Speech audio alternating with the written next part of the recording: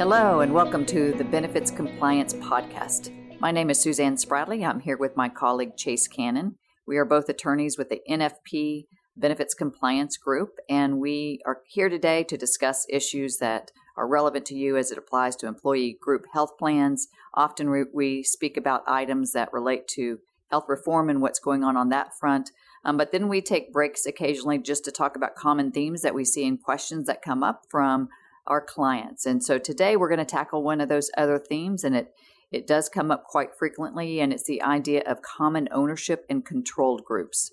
So Chase, let's start at the baseline. Give us a background on this concept.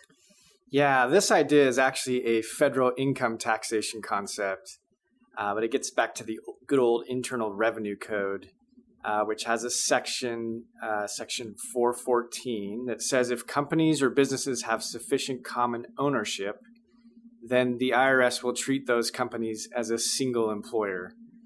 There are a few ways that 414 says that you can have this common ownership, and it all comes back to relationships and ownership interests. So the easiest and most commonly understood way is called a parent-subsidiary relationship. A parent company that wholly or 100% owns a subsidiary, that would be a parent sub-control group. 414 actually says you only need about 80% of ownership, so that 100% is a little bit over the top, but that's the more common situation you'll see. But if you hit that 80% threshold, then the parent and the subsidiary are in a control group. They have this parent-sub relationship. Another way that 414 says you can have common ownership is called a brother-sister relationship. They like the family theme here. This one gets into numbers and math, both of which I'm no good at. A quick diversion here, Suzanne. I'm not good at math, but by mistake, I made my high school math team. All right. I lucked out on the one exam they used to form the team. And then despite my appeals to get off the team, because I knew I was going to hurt the team by going to the state finals, I couldn't get off the team. So I did end up dragging down our math team's final score. So a little known fact about my life. But getting back to numbers and brother-sister groups, that looks at whether the same 5 or fewer individuals, and that can include a trust, own at least 80% of the companies involved. And then a second question is whether those same 5 or few individuals have at least 50% of what's called identical ownership in the companies. We don't have to go into the details. It's really helpful to map this out to be able to understand it. But just know there are 2 prongs there. And then it goes back to these same 5 individuals. If that's the case, that could potentially be a brother-sister control group.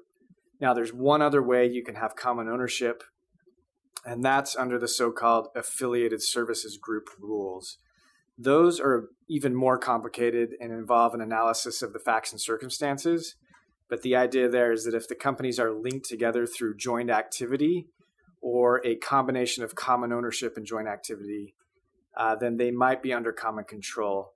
Joint activity is something like services being rendered back and forth between 2 or more entities, or joining forces to render services to a third party. So definitely more of a legal analysis, but it's another way entities might be considered as under common control. And you may hear that term, affiliated services group. That's what it's talking about here. So this all seems a bit complicated. Do you find, first of all, that companies are making these determinations on their own, or are they using CPAs or counsel, or how are these determinations being made? That is such a great question, because we get that question. Can you, as our broker, help us to make this determination? And really, employers should be going to outside counsel for this. That's not because we don't want to answer the question or be helpful. It's because they really needed its tax advice. It's a tax and legal determination. It matters for reasons beyond employee benefits. So there's employment tax issues, there's labor and employment law issues involved when it comes to common ownership. So that's another reason that you should go back to outside counsel to make that determination. Okay, so how does this come up in the context of employee benefits? Those are the types of questions that we get in here. The concepts and rules come up quite often when it comes to benefit offerings. And here are a few that we'll go through today. There are employer mandate considerations, benefit offerings, Some employers like to vary benefit plan options or employer contribution levels based on different businesses. It also comes up with respect to mergers and acquisitions. We've seen an uptick in those type of questions this year. And then the rules finally, they come into play when it comes to MEWAs. So that's quite a bit to cover, but let's start first of all with the employer mandate that always has an interest of our clients. Tell us how it impacts that. Yeah, it's a good place to start. And really the idea of common ownership became much more prevalent, much more to the front of the stage when the ACA's employer mandate came into play. The mandate, as you know, requires large employers to offer affordable coverage to their full-time employees. And this took effect back in 2015.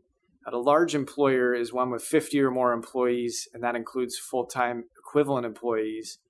So you can see the wheels spinning in employer minds already. What if I have 200 employees, but I break them up into 5 companies of 40 employees each?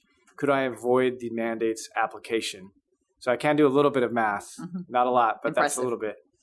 The IRS, though, says no dice on this one. We are going to apply, we being the IRS, are going to apply the common ownership rules. And so if there's a sufficient control among these 5 companies, we're going to view them as a single employer. And that means you aggregate all the employees for purposes of determining the 50 employee threshold. So even if you break this one company into 5 companies, you still have this common control. Therefore, you're viewed as a single employer. You still have a total of 200 employees. That means the employer mandate applies to you. So tell us how it applies in other areas of employee benefits. Yeah, so other areas this comes up with, one of the most prevalent we see is with regard to varying benefit plan options or employer contribution levels. Employers like to do that based on different business lines, companies, geographic locations. They even may want to get more specific with job titles and occupation types. But this raises a few compliance issues, such as ERISA with plan documentation and SPDs, and the non-discrimination rules. For ERISA, the same concepts apply. The plan itself is considered as offered by the employer, and that gets back to which entity is going to be considered the employer. In most situations, different businesses under common control can offer different plans to their own employees, but the plan documents and SPDs have to be very clear which employees are eligible for which plans. So plan documents also spell out which entity is the plan sponsor and plan administrator, and that in turn dictates which entity has to comply with Form 5500 and other ERISA responsibilities. Another issue I just mentioned is non-discrimination. This is where you vary contributions or benefits or plans to different groups of employees. And that's not necessarily prohibited, but when you're running the non-discrimination test, you have to include the entire controlled group when you're figuring out who is a highly compensated employee and what are the benefits being offered. So you can't just get around the non-discrimination rules by setting up a separate company and offering them a very rich plan. And if that company were to have a majority of employees who are highly compensated, the non-discrimination rules would come in and say, hey, that's probably a discriminatory plan. You've got to pull in the entirety of the control group when making that consideration. So that issue really needs to be addressed up front for employers when they are designing their plans. And it really does seem to impact it in so many different ways. But is there any way that it doesn't, the common ownerships do not come into play? Yeah, we just mentioned several where it does, but there are a few exceptions. And there are 2 that I wanted to hit on today. First is another ACA rule. That's the Form W-2 reporting requirement. There's an exception for employers who file fewer than 250 Forms W-2. And when you're looking at that 250 number or threshold, the IRS says you don't have to aggregate numbers for commonly owned companies. They use this term aggregate, and it's the same idea as controlled or aggregation. You're looking at the group. So if a parent company files 200 W-2s and a subsidiary files 70 W-2s, neither would have to report the cost of employer-sponsored coverage, even though combined they would be at 270. So your math was improving there. Yes.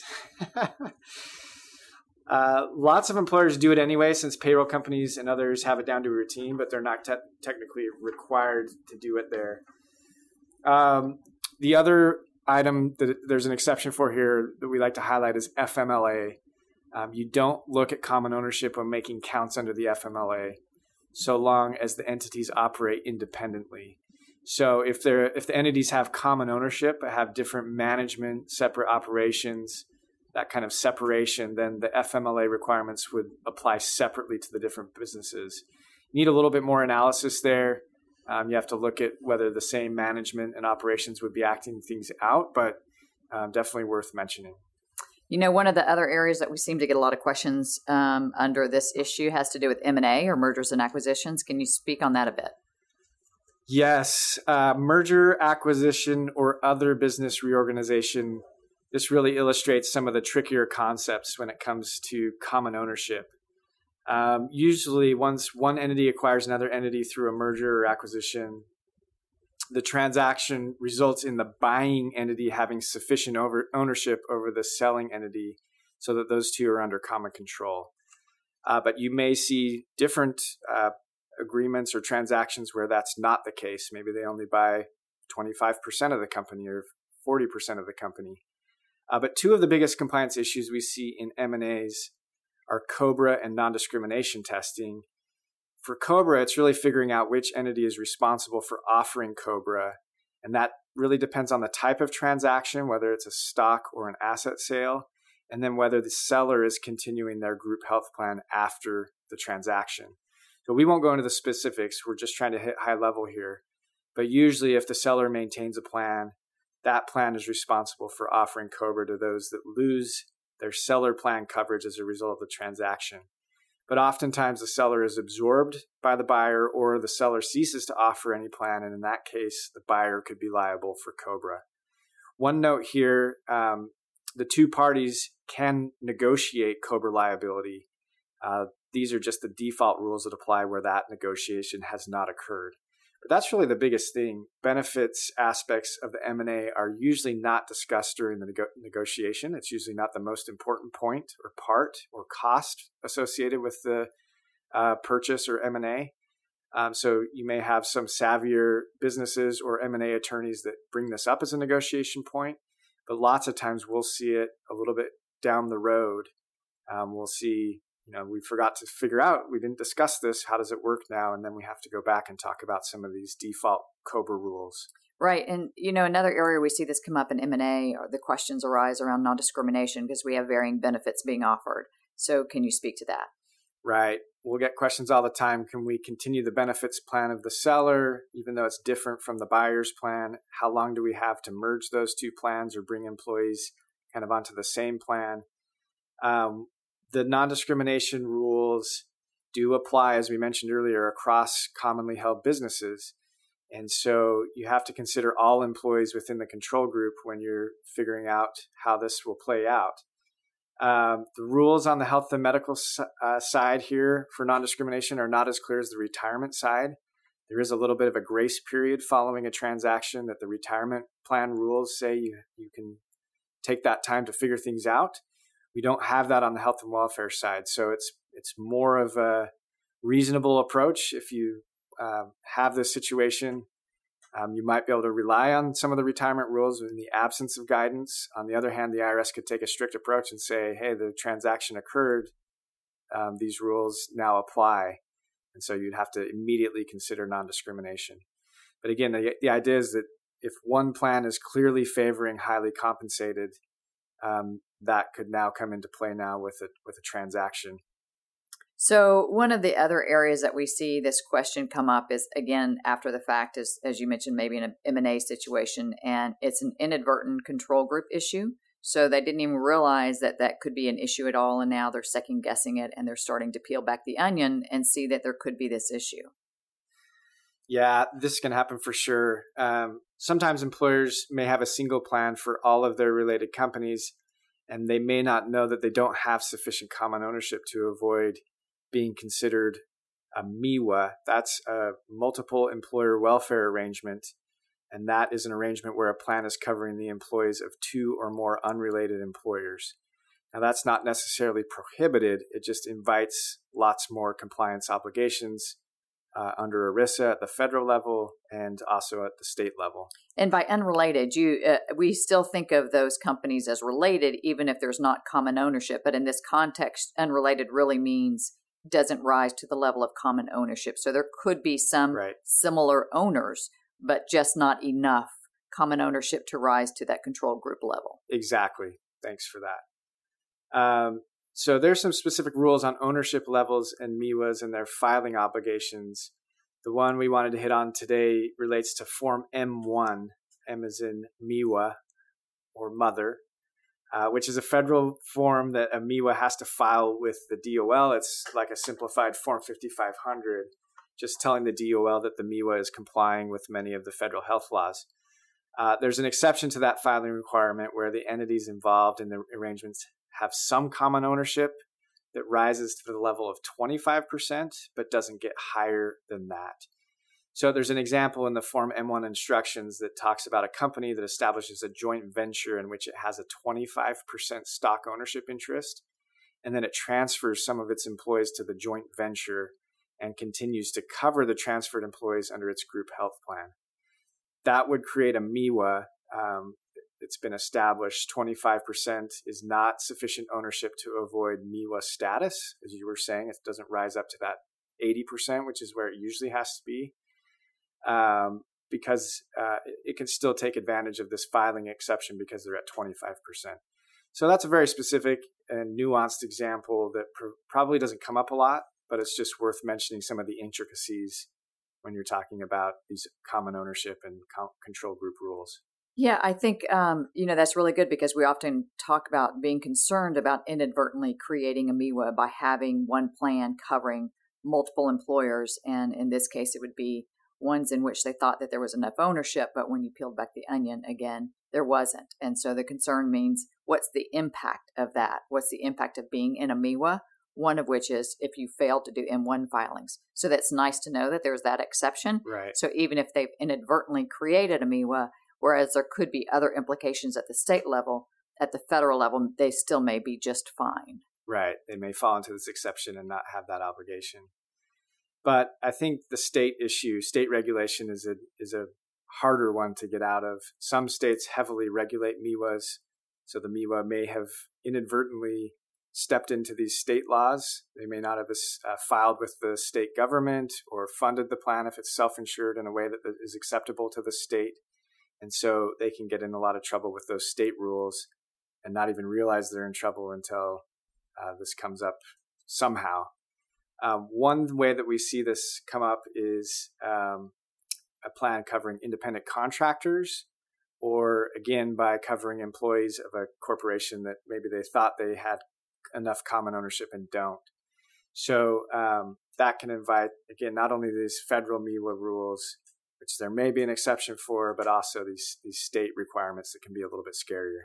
Yeah, that's true. States, certainly states, because they have their own varying laws. So we see the laws differ in every state. And so if you do have a MEWA, if you've determined you have a MEWA because you don't rise to the level of common ownership, please seek outside counsel.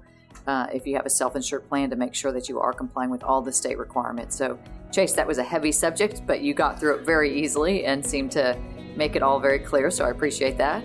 Yeah. And as we like to say in our compliance world, that's a wrap. That's a wrap. Thank you for joining us.